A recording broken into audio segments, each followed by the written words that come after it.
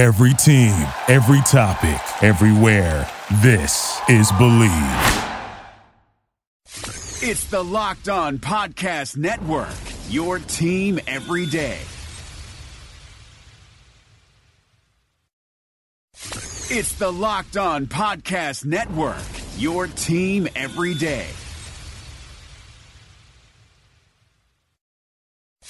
It's the Locked On Podcast Network, your team every day. It's the Locked On Podcast Network, your team every day. It's the Locked On Podcast Network, your team every day. It's the Locked On Podcast Network, your team every day. It's the Locked On Podcast Network, your team every day. You've reached the High Fashion Hotline. Hi, my family's going to a concert in the park, and we want our style to be the main attraction. Rock over to Old Navy. Old Navy? Yep, right now get up to 50% off jeans from $15 for adults, $10 for kids at Old Navy and OldNavy.com. Up to 50% off jeans for the family? That's music to my ears. Plus, now you can get in and out of the store in a flash with buy online, pick up in store. It's fun, fast, and free. Styles that take center stage and free pickup in store when I buy online? Old Navy, here we come. High Fashion, Old Navy. Valid 7/20 to 7/29. Select styles only. The Rock says, what you gonna do when the 24... No, wait, that's not it. That's not it. That's not it. Hold on, that's not it. Oh, this is it. This is it. To be the man, woo, you gotta beat... No, wait, that's not it. That's not it. Oh, this is it. What's better than this? Guys being dudes. Oh, yeah.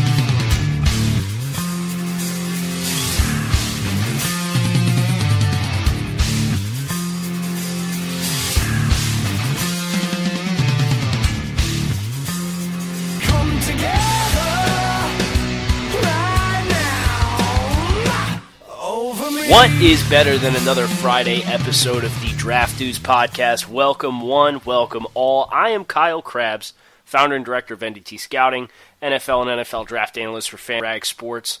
And I am joined by my co-host, Mr. Joe... Oh, wait. I'm not joined by Joe Marino today. I am joined by Mr. Ben Solak, one of our national scouts here at NDT Scouting. Ben is sitting in the co-pilot seat today. I'd like everybody to give him a warm hello. Make sure you tell him how good of a job he does when you reach him on social media after you listen to the show. Ben, welcome to the Week 10 College Football Preview Show. Why don't you tell everybody where they can at you on Twitter, where they can tell you did such an amazing job filling in Joe's seat. You can't set up a brother like that, Kyle, because it's just going to go straight downhill from here, and it's going to be all disappointment after you built me up. But what's up, draft dudes? Benjamin Solak. So at Benjamin Solak, that's Solak on Twitter. I'm a big Eagles fan. I write for the Eagles, and then I'm with NDT Scouting as well. So if you like college football, Eagles, anything like that, I'm always there. And I like to tote myself as a nice dude on social media. I don't really think I pick on people as much as some other hosts of the Draft Dudes podcast may. Yeah, and so, if you're fearful of your potentially poor takes, don't worry. It's a safe place over at Benjamin Solak. So there you go. Well, I mean, here's the thing. I enjoy interacting with people on social media, and I like answering people's questions and helping people and, engaging in conversation and learning things from people too. But when you come at me with aggression, I don't do well with that. Mm-hmm. So I mean, there has to be an amicable level of if you disagree, hey, why do you feel that way? Not, you're an effing idiot, which that's the automatic go-to on social media. Absolutely. And we, back when I was getting into this game, we had those good interactions. And it was funny for me because I had a midseason mock drop on NDT Scouting, and I had somebody who was very unhappy with my Derwin James evaluation. And then, Kyle, the boss man, director of scouting, came down on them. And I had that moment of all right, Kyle's got my back. What's up? Yeah, so congratulations, you've made it. Now, I do want to give one tip of the cap to Joe before we move on, Ben, and talk about how many days away from the 2018 NFL Draft we are. I was talking with Joe yesterday on Thursday, trying to figure out, okay, like, what's our recording schedule? How are we going to make our schedules fit and record this? And it became apparent that, yeah, we're not going to get on the same page and record. You could thank the Bills playing on Thursday Night Football for that. So, when I said to Joe I was going to have Ben on to replace him on the show, he took very much exception. He had the asterisk and said, "You mean fill in, not replace." And I just told him, whatever makes you feel better. So, all right. Joe's probably struggling right now listening to this, knowing that, at least for a day, he's been replaced, and I'm going to use the word replaced. If I'm stepping into the Joe Marino shoes here, then I got to pull out the number for the day, right? Like, that's my job. That is your job, and I'm glad that you hashtag do your job. So why don't you tell the folks how many days away from the 2018 NFL Draft we are? 173 days. Man, that number, like, you feel like it goes down slowly, but it's quick. So 173 passing touchdowns, Kyle, would be good enough to put you 60th on the all-time list. There are currently 4 quarterbacks there. One of them is Charlie Connerly, who played for the New York Giants in the 50s. I don't know anything about him, so that's not fun. Third is Broadway Joe Namath, had 173 over his career. Fourth, Norm Van Brocklin, Eagles great Hall of Famer, longtime Ram, but of course he led the Eagles to their 1960 league championship. Could have been, would have been, should have been a Super Bowl. But it wasn't. Of course, since then the Eagles have not yet won one. That's right. But also, current NFL quarterback and MVP candidate Alex Smith has 173 passing touchdowns over his storied career with San Fran and with KC. So that's your number for the day. How much sarcasm is in the word storied for storied career for Alex Smith? A ton of sarcasm. You know what? He does deserve credit, though, for no longer being a check-down Charlie. While it's true, it's not like, like there's this narrative like, oh, Alex Smith is such a better deep passer. Alex Smith is finally a league average deep passer. It's such a relative measure. People are like, oh, Alex Smith's doing a great job throwing the ball down the field. He's doing kind of a decent job. Well, he's just willing to pull the trigger. Yeah. It's in the past he was so, like, anything that was remotely 50-50 or like didn't trust his guys to make plays, and you see this. It seems like they've lit this fire underneath of him with the competition of, an early selection in Patrick Mahomes, where they went up and traded up for him, and Alex is like, oh, it's not going to be that easy. Come on. So he's playing, people in those situations when you introduce some high-level competition, it goes one of two ways. They either rise to the occasion or they fold. And I think Alex deserves, an applause for being able to rise to the occasion here, when it would have been very easy for the pressure of knowing that there's this future of the franchise that's going to be behind me, and feeling like the coaching staff's looking over your shoulder and just waiting for the excuse to make the move. And Alex has played great this year. And my other question in regards to this 173 touchdown group, is there a more overrated quarterback in NFL history than Joe Namath?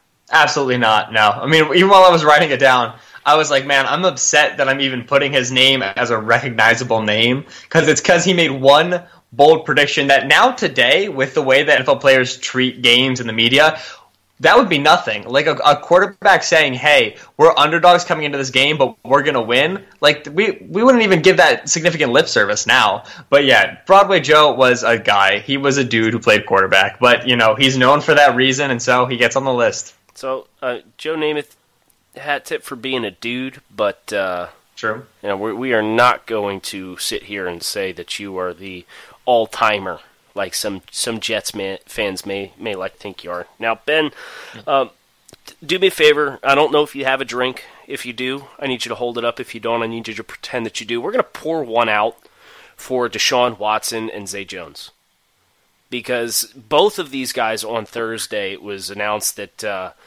Deshaun Watson tore his ACL in a non-contact injury at freaking practice, which is just not fair. on like a toss or like an option play or something. It was either I read toss, zone read, and option play. So, oh my gosh! Regardless, it's such an elementary thing. He's probably done a million times, regardless of what it was, and lost for the year in what would have been the most prolific rookie passing season in NFL history. 400 yards and 4 touchdowns against the Seahawks, and he went after Earl Thomas and Richard Sherman too. Now they each got theirs where he did throw 3 picks in the game, one of which was with less than 30 seconds left, just trying to get him down the field, and they were really pressed against the clock. So you can't take a sack, you really can't throw the ball away. So I'm not going to hold that one against him, but he went after Sherman, and I think he was on pace for like 44 touchdown passes. Just an absolute shame because he was so much fun for September and October. And he's already in the record book as far as most touchdown passes in 7 games and 400 yards and 4 passing touchdowns as a rookie, and all this stuff's never been done before. So have to feel for Deshaun. He's got the 5th most passing touchdowns in Houston Texans history already. In, 7 games? Yeah, it's absolutely absurd. 6.5. And he's ice. I mean, you're talking about Sherman and Thomas. I wasn't the most bullish on Watson as far as the draft evaluation. He barely cracked my top 50. He was my quarterback 3. But throughout the entire process, it was, man, if there's one guy who can just outplay where I have him, just please let it be Deshaun Watson. I'll never forget. He throws that touchdown pass to Hunter Renfrow, goes and congratulates him, and then just walks off the field. Nothing. He's just like a consummate professional, such a cold-blooded killer. Just you love the way he plays. First game check goes to people in Houston after the natural disasters. They're like, what a guy. So all the best thoughts go out to him with recovering there. Such a dang shame to see what, like you said, such a prolific rookie season cut to an end. Sure. And then on the other hand, Zay had a really rough start to the year. Had a lot of drops early on, and it seemed like the past 2 weeks he was coming alive. We don't know what the significance of this injury is, as far as nothing's been announced as when you and I are sitting down to record today's show. But that's an ugly injury. That knee hyperextension was very notable. He whipped up Buster Skrine in coverage, and it looked like Skrine kicked him and tripped him. So that kind of irritates me to see such an easily avoidable thing. But, they go to the sideline view of that play, and you can see Skrine is shook. And that left leg goes out there and kicks Zay in the leg, makes him lose his balance. He tries to catch himself. Ugly-looking knee injury. So, hopefully it's a very scary, much ado about nothing for Zay, but It unfortunately looks like that has the potential to be another serious injury after Zay was coming on for 2 weeks. So best wishes to Zay Jones as well. He had that first NFL touchdown in this game. Did you see the route he put on for that touchdown? I saw the route, and I also saw the touchdown celebration, which was just as sublime as the route itself. Maybe even more so. I am There's nothing all better. Here for a force choke touchdown celebration in honor of Star Wars Episode, what are we at, 8? Coming out here in just a little bit, 2 months? A month? Something like that, yeah. Not they enough. released a new trailer, so it's coming down the mountain. TV spot, yeah. 2 guys who I think I'm going to end up higher on than the consensus, and 2 guys who I think really have a chance to step forward in their positional groups. I'm talking Auburn cornerback Carlton Davis, and then Texas A&M wide receiver Kirk. Carlton was a guy, I had to scout Auburn against Mississippi State a couple weeks back, and Carlton Davis put on probably the best performance I've seen to date as far as the 2018 prospects. It's press technician. It's just a clinic. It's the teacher tape that you put on. He's got excellent length and really just illustrates how you win in press coverage from the ground up. Feet first, then the hips, and then you maximize your length with the hands after, as the route begins to progress. Really just technically sound stuff for a guy who's in college. And then when it came to addressing the catch point, Carlton Davis has that ideal alpha corner mentality where I'm going to play the ball in front of the wide receiver, behind the wide receiver, through the wide receiver. I don't care. Ball's arriving. I'm attacking the catch point, right? And again, he's got that length to really maximize that. So I was really, really excited about what I saw from Carlton Davis. Now, like all long corners, it's a question about, does he have the quick in space? Does he have the agility to really match up with these guys who's got that excellent, side-to-side burst, who have that ability to really get you moving with route nuance, and that's Christian Kirk. Christian Kirk is a guy who, you get him out in the open field, he's really just a dangerous athlete. The one question I have with Christian Kirk, which, the big question for a lot of these good athletes who are wide receivers to answer in college, is the ability to release from the press. He's not going to see any tougher press coverage all season than he's going to see from Carlton Davis, I can guarantee it. And so Christian Kirk, Texas A&M will move him around, move him, into the slot, get him going into motion to get him free releases. But there will be plays where Kirk has to line up opposite Carlton Davis and get off the ball. Right, to the extent to which Christian Kirk can win those routes, put out tape where he's beating really good press coverage in college, that'll do wonders for his draft stock. Yeah, because that for me, nuance is a question for Kirk for me. As far as you said, he's really dynamic, but is he on the level of a Calvin Ridley as far as a route runner? I don't think so. Not right now. So an opportunity against a technically sound guy, yeah, that's something that is going to be one of the great showcases of this week.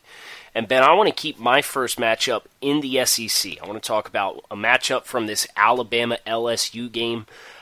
These always seem to be slugfests, and I'm interested to see how LSU running back Darius Geis looks when he has the chance to go head-to-head with Alabama linebackers Rashaan Evans and Sean Dion Hamilton in the hole.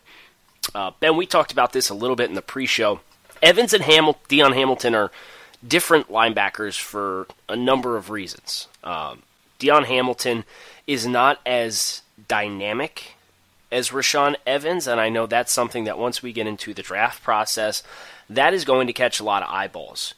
Guys Evans' size should not be able to move with the fluidity that he does and the explosiveness that he does. And when he gets it all lined up, when his pads and his hips and his feet align with the body of whoever he is attempting to tackle or whoever he's challenging at the line of scrimmage, oh my, he delivers a wallop. But Sean Dion Hamilton is, I think, the better linebacker right now. His ceiling is not as high because Evans' athletic ability unlocks for him a whole different stratosphere of what he can be if he becomes technically proficient and he understands his reads and that all happens very quickly and naturally for him, like it does for Dion Hamilton. I thought the Florida State game at the beginning of the season was a great showcase for him in regards to click and close, mental processing, trusting his keys and letting that take him to the football. Kind of understandings. One of the guys in the middle, whether you're cross keying a back in the backfield or you're keying on a guard in front of your face. There are teams that will, have false pulls to influence the linebackers on the second level, and some teams that run some misdirection in the backfield kind of key on that kind of stuff as well. But Dion Hamilton's a heady guy, and he's thick. He's built well. He's I believe he's the second leading tackler on this Alabama defense behind Ronnie Harrison, the safety. He's got 37 tackles, 5.5 for loss, 2.5 sacks. Rashaan Evans has 3 sacks and 6 tackles for loss. So these guys are among the team leaders in tackles for loss. So how will Darius Geis, who finally put together a game like we were expecting to see from him this year against Mississippi, who I don't know who LSU's running back is going to be next year, but you can automatically pencil him in for 200 yards against Ole Miss. It seems like that's the trend when these teams play. Is LSU's got a back that just blows up. Geis against Ole Miss had 22 carries for 276 yards and a touchdown. He had not rushed for 100 yards since September 9th against Chattanooga. He's been kind of banged up. He didn't play against Troy. They had a tough assignment against Florida. He couldn't average more than 3 yards a carry in that game. And again, as somebody who watches Ohio State just demolish the the Penn State offensive line and hit Saquon Barkley at the mesh point every time he has it, I'm not going to knock Geis for yards per carry in a tough matchup like that. Mm-hmm. But I want to see Geis in this matchup, even if he struggles, the offensive line struggles to keep him clean, I want to see him take opportunities to make those two miss, because those two guys are the premier guys in the box for Alabama this year. You know, if Ronnie Harrison's buzzing down in the box, yeah, he's going to be an influence in that game as well. But these two inside linebackers, can Geis shake these guys in the alley? If he gets them head up on the second level, can he make them miss? What does his acceleration look like? If Rashaan Evans has an angle on him, can Geis outrun that angle and get to the corner? You know, these kinds of things are the things that I just really want to see, where these two different sects of prospects, how they align with one another, because we have our opinions on Alabama linebackers and we have our opinions on Geis. Well, now's the time to put these two guys together on the field for the last time and see, who can make the most happen. So that has some riding on it, and for Geis, it's a big chance to really show that he's back to 100%. Hey you, with a rhinestone dog collar. Between us dogs, I just convinced my human to upgrade to a new home with a 1,200 square foot bathroom. I think she called it a yard. With Wells Fargo's 3% down mortgage option, my human realized a new home was within reach, and I only gave her puppy eyes once. Get your human to talk to a mortgage consultant or learn more at wellsfargo.com/woof. Wells Fargo Home Mortgage. Down payments as low as 3% on a fixed rate loan require mortgage insurance. Ask a home mortgage consultant about loan requirements. Wells Fargo Home Mortgage is a division of Wells Fargo Bank N.A., equal housing lender, NMLSR ID 399801. Right now, join T-Mobile and get an unlimited family plan with Netflix included, so you can watch in more places than ever before on your phone, tablet, or TV. Plus, buy one Samsung Galaxy S9 and get one free with 24 monthly bill credits, so you and your family can binge your Netflix favorites on your new phones. Call 1-800-T-Mobile or visit a store today. Unlimited data on their network. Video streams at 480p. Small fraction of customers using over 50 gigs per month may have reduced speeds. If you cancel, balance is due. Well-qualified customers, full price, $720 plus tax. Finance agreements required. Netflix for 2 screens. Terms apply. Absolutely, and I love, the point you make about trusting a linebacker, trusting his eyes, because you got to remember, LSU running now Matt Canada's system, and Matt Canada as an offensive coordinator will give you 4 guys in 12 different types of motion with 3 different pre-snaps look to run an inside zone, right? Like, he'll give you all the window dressing in the world and then some, and so you learn a lot about a linebacker's head when he faces a Matt Canada sort of offense. I'm going to take us out west to a little Pac-12 before dark. Pac-12 getting a more of a early slot this weekend. I've got Stanford against Washington State. I know you like Jamal Morrow, that running back, yeah? Yeah, he's a fun player. He's a kind of a jack of all trades. He's a fun runner, but he's better as a receiver. He's got really nice hands and a good nose for making stuff happen out of the backfield. Yeah, so Washington State got a couple of guys, Hercules Mataafa is a guy folks talk about, Luke Falk, debatable kind of where he is, but they've got a guard, they got a guard by the name of Cody O'Connell. Now, brother's playing guard, but he's 6'8", 370 pounds, right? He's absolutely massive, and there was a significant amount of, kind of summer preseason talk about this O'Connell kid, with good reason when you got a frame like that. But when I turned to the tape, I was left wanting more from O'Connell. He seems to really benefit from the fact that the ball comes out often very, very quickly in that system, so he doesn't really have to sustain against a pass rush. And then because he has this girth, because he has this wingspan, it's just very difficult to rush around him, and it's tough to rush through him. He's just kind of a roadblock in the way. I didn't see nearly, the use of hands that I'd like to see from an interior line prospect, or the ability to get off the ball in the running game. I found him a little bit sluggish. And then, 6'8", that's a lot of fun, but you immediately lose natural leverage right away. You're giving up your chest quite easily when you're 6'8". So O'Connell's a guy that I really want to see more of, and he's got a stout test against Stanford. Harrison Phillips is a defensive tackle for the Cardinal, where my first watching of him, I was concerned. I didn't really see what folks were talking about. And then I started to realize Harrison Phillips plays a little bit out of position for Stanford. They like to use him as a zero tech. They like to use him as a 2-gapper, as a true nose tackle. But I don't think he's going to be able to do that in the NFL. He lacks the sand in his pants, really. He doesn't have that functional power. But you watch when Harrison Phillips gets a 2-way go, where he can choose a gap that he wants to take at the snap, or when he determines a gap pre-snap, or he's slanting, when he chooses to penetrate, either schematically or because that's what he's allowed to do within the framework.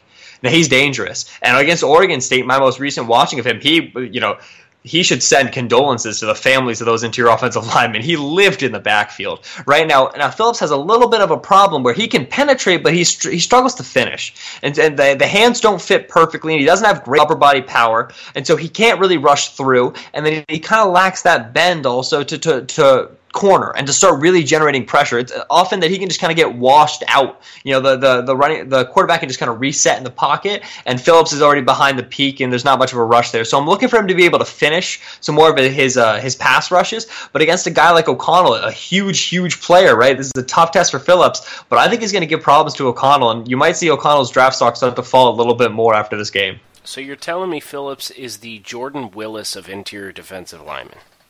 A little bit, yeah. I just so many rushes. I said, all right, now get a foot in the ground and just turn on him and get there, and he couldn't do it. Yeah. I think that's an interesting point that you bring up about when he's allowed to penetrate.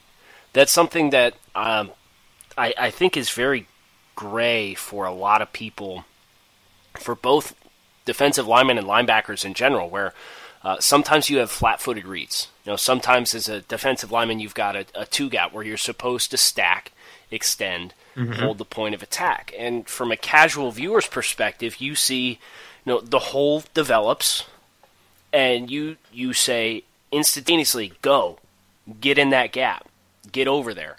But depending on the style of defense that you play, if you have two-gapping defensive linemen, they have to establish control of the line of scrimmage and then react to find the football and react to the ball. You can't instantaneously jump down into a gap, because if everybody does that, now you've compromised your ability to leverage at the point of attack and at the line of scrimmage, and odds are they're going to ride you out, and the back's going to cut off you, and you're going to have a big gain. And stylistically, that can be frustrating to watch, because it feels like you see it, you can see, from a bird's eye view, you can see the play develop, and it should be elementary in your mind. But keep that in mind, in case Phillips doesn't have a lot of opportunities and he's quote-unquote let off the leash. I know there's some linebackers, I reference linebackers and flat-footed reads, that I love linebackers that they see the guard block down and they just go. No questions asked, they go. It's a one-gap responsibility. But if you've got two-gapping defensive linemen and your linebacker shoots forward into a gap, the defensive lineman doesn't know where he's going. So if the defensive lineman sees, the back's going into this area, general vicinity, and he also goes in that direction, all the back has to do is one basic cut to either side, whatever side you vacated, and now he's got a big gain. So just think about, see the big picture in the front seven, because it can be very easy to go get it. But it's not always that easy. And speaking of front sevens, how about this Ohio State front seven, Ben? Whew! There's Sam Hubbard, redshirt junior. Jalen Holmes, senior. Good. Draymond Jones, redshirt sophomore. Really good. Tracy Sprinkle, redshirt senior. Tyquan Lewis, redshirt senior. Nick Bosa, sophomore. Mother of God. Jerome Baker, junior. Chris Worley, redshirt senior. Dante Booker, redshirt junior. The entire front seven and half the backups are NFL players. It's so unfair, man. That Penn State game was absurd. Yeah, I mean, McSorley gets the snap and is instantaneously running for his life in the second half of that game. People wondering, oh man, Barkley had the big run, and I think he had 21 carries for 20 yards the rest of the way. What happened to Saquon Barkley? He's not that good. Yeah, when you got three bodies at your feet as you're receiving the football at the mesh point, there's not, I don't care who you are. You can't do anything in those situations. And that second half of that Penn State game was as dominating of a performance from a defensive front seven as I've seen this year. It was unbelievable.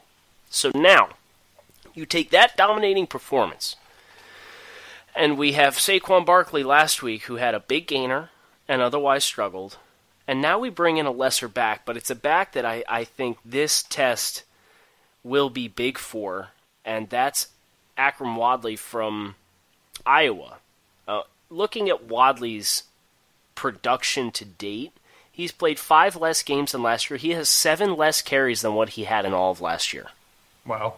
168 carries in 13 games in 2016, 161 carries this year so far through 8 games. His yards per carry is cut by almost 2.5 yards per carry. He was at 6.4 yards per carry in 2016. This year it's down to 4 on the dot. So Wadley in 2016 was really notable when I was out there for that game against Michigan. They won that football game at the last minute.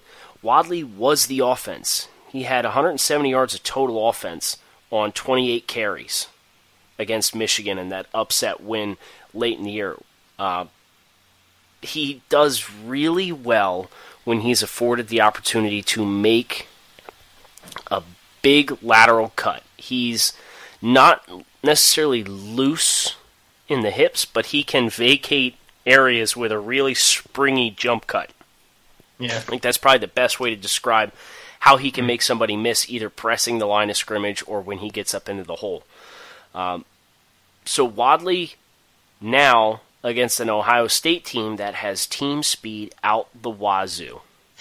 It's kind of the same thing that I'm interested in seeing from Geis against Alabama is, can you make the first guy miss? I'm not going to ask you to make all 11 guys miss, but can you consistently make the first guy miss on a front seven that literally every single player is an NFL prospect?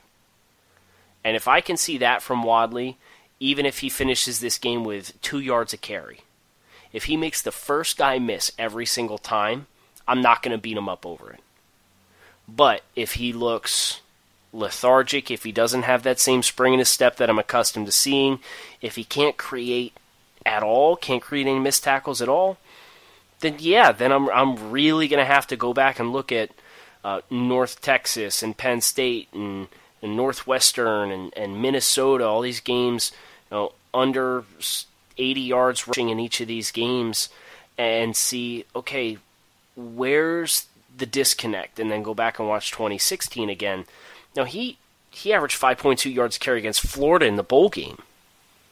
He averaged 5 yards a carry against Michigan.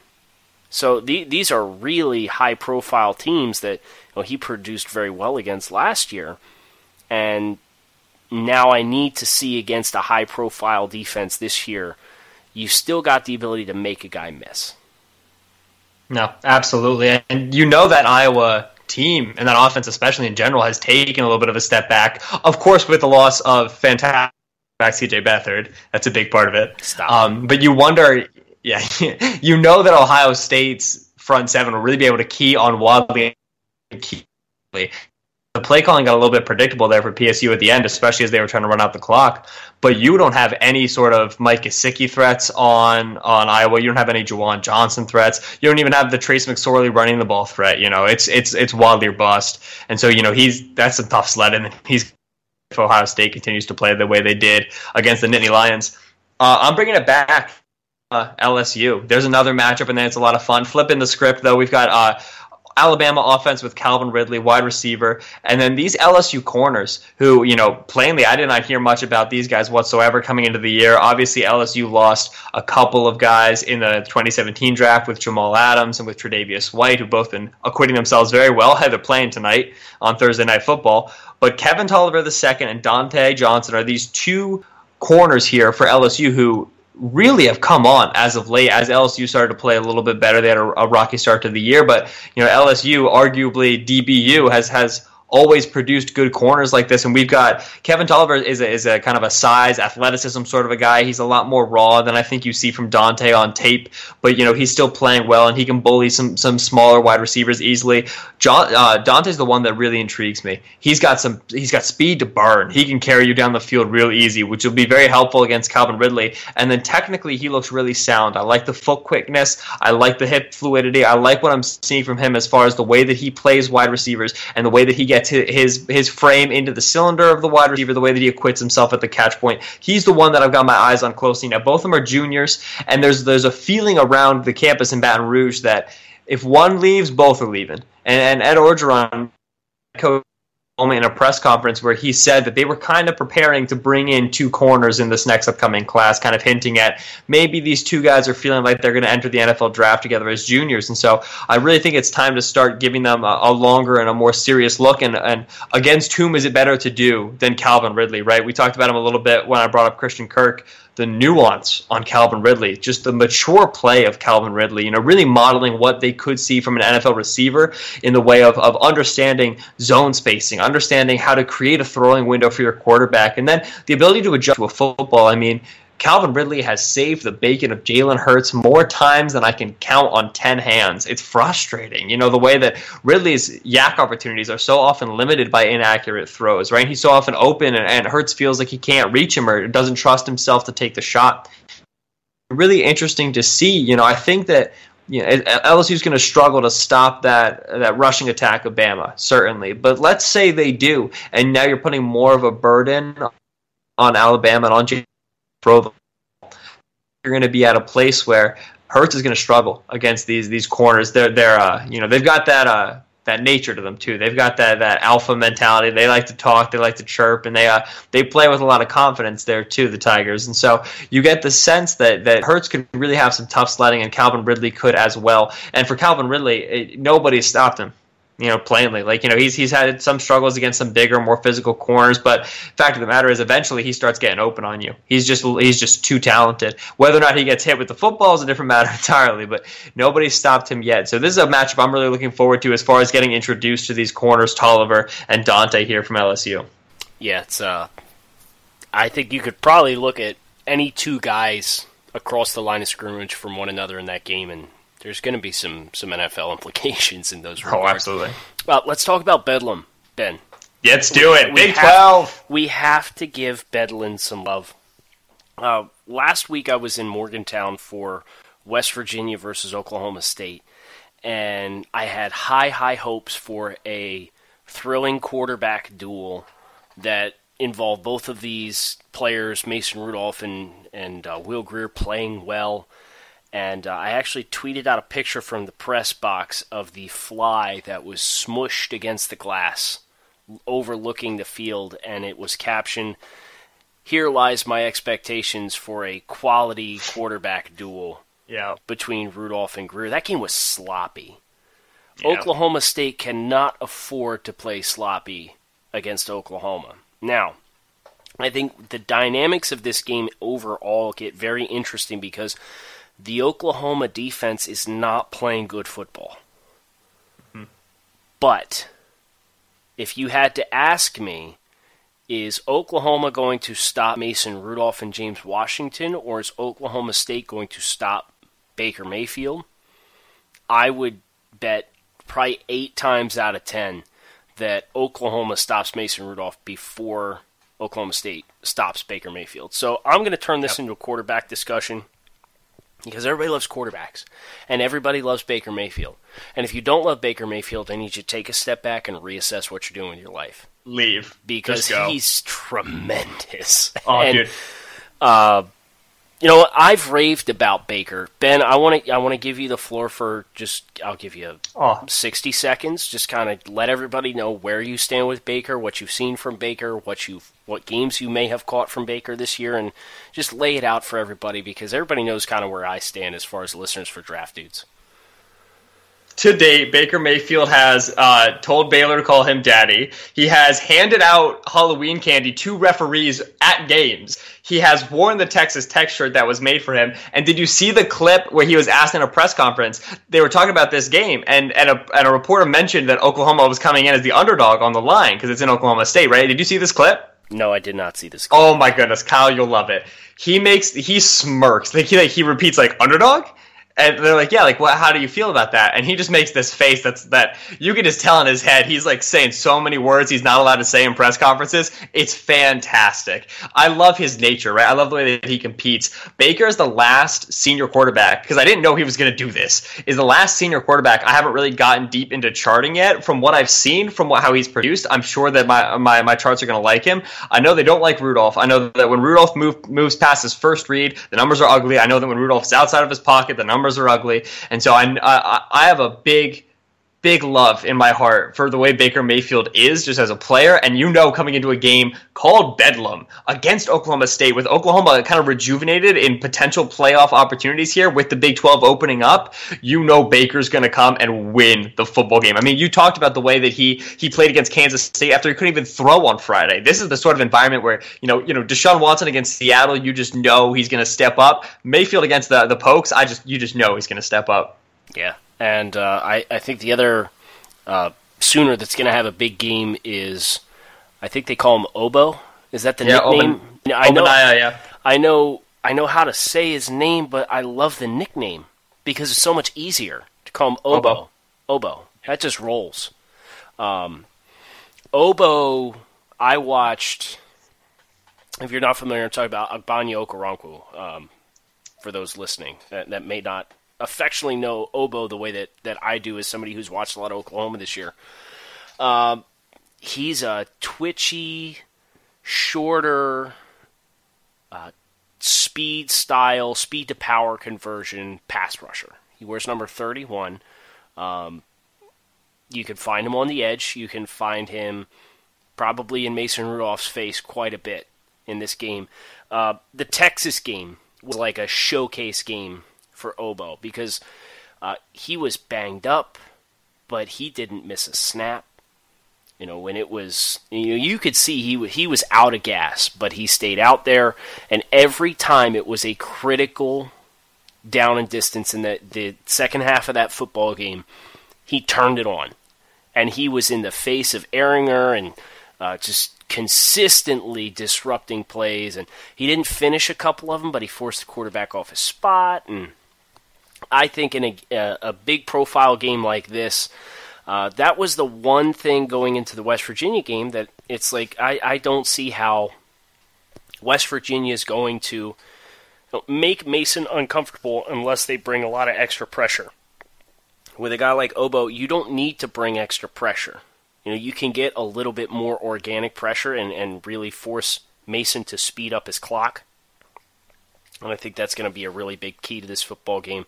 So look for Obo on defense, Baker Mayfield on offense. Look for those two guys to rise to the occasion. I'm calling my shot right now, Ben. I want you to do the same. I think Oklahoma wins Bedlam.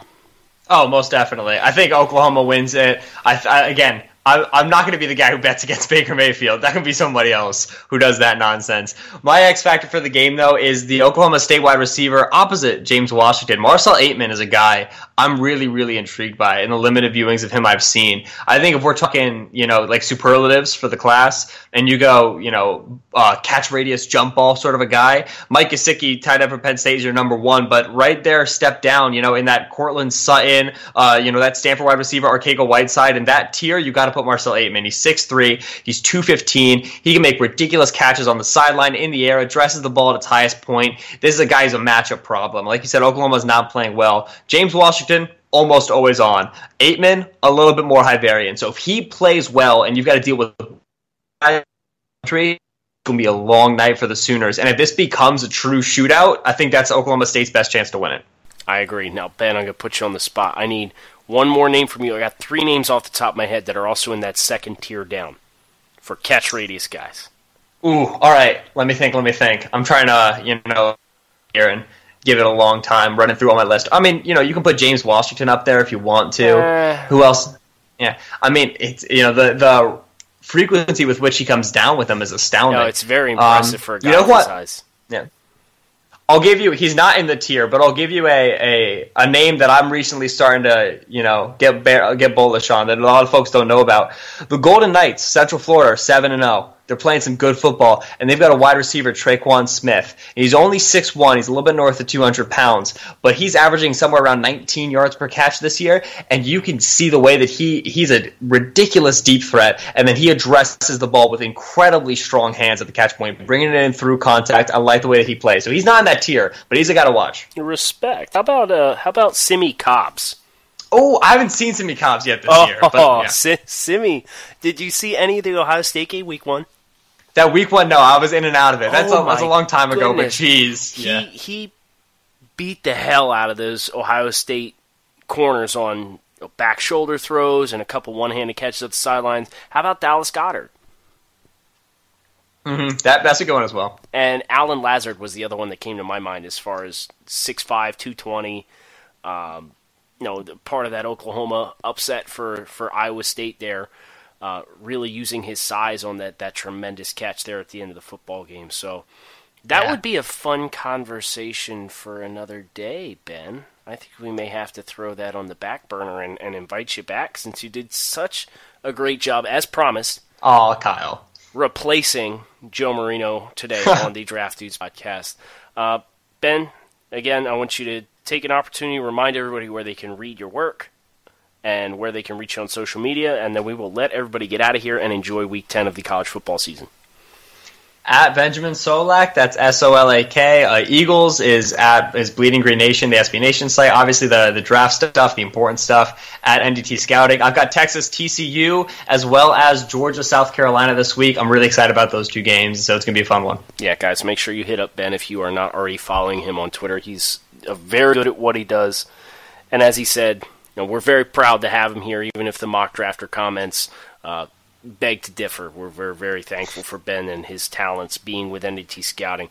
I'm Kyle Krabs. You can find me on social media. I'm at NDT Scouting. Visit ndtscouting.com or FanRag Sports to catch up with all of my latest and greatest as I go through the 2017 rookie class performances every week. I'm looking at games every week for NDT Scouting. I got a triple header next week for college football games. I got a Thursday night game, a Friday night game, and a Saturday afternoon game. So you guys just have to hit that subscribe button and find out what those games are at the beginning of next week. We will talk to you on Monday. I am Kyle Krabs signing off with Ben Solak, and this is the Draft Dudes Podcast.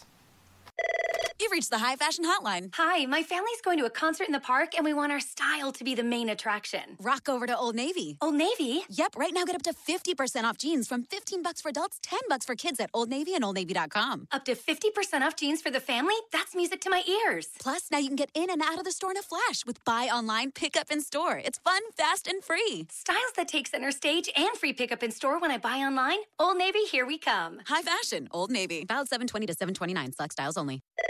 You've reached the High Fashion Hotline. Hi, my family's going to a concert in the park, and we want our style to be the main attraction. Rock over to Old Navy. Old Navy? Yep, right now get up to 50% off jeans from $15 for adults, $10 for kids at Old Navy and OldNavy.com. Up to 50% off jeans for the family? That's music to my ears. Plus, now you can get in and out of the store in a flash with buy online, pick up in store. It's fun, fast, and free. Styles that take center stage and free pickup in store when I buy online? Old Navy, here we come. High Fashion, Old Navy. Valid 7/20 to 7/29. Select styles only. Thank you for listening to Believe. You can show support to your host by subscribing to the show and giving us a 5-star rating on your preferred platform. Check us out at Believe.com and search for BLEAV on YouTube.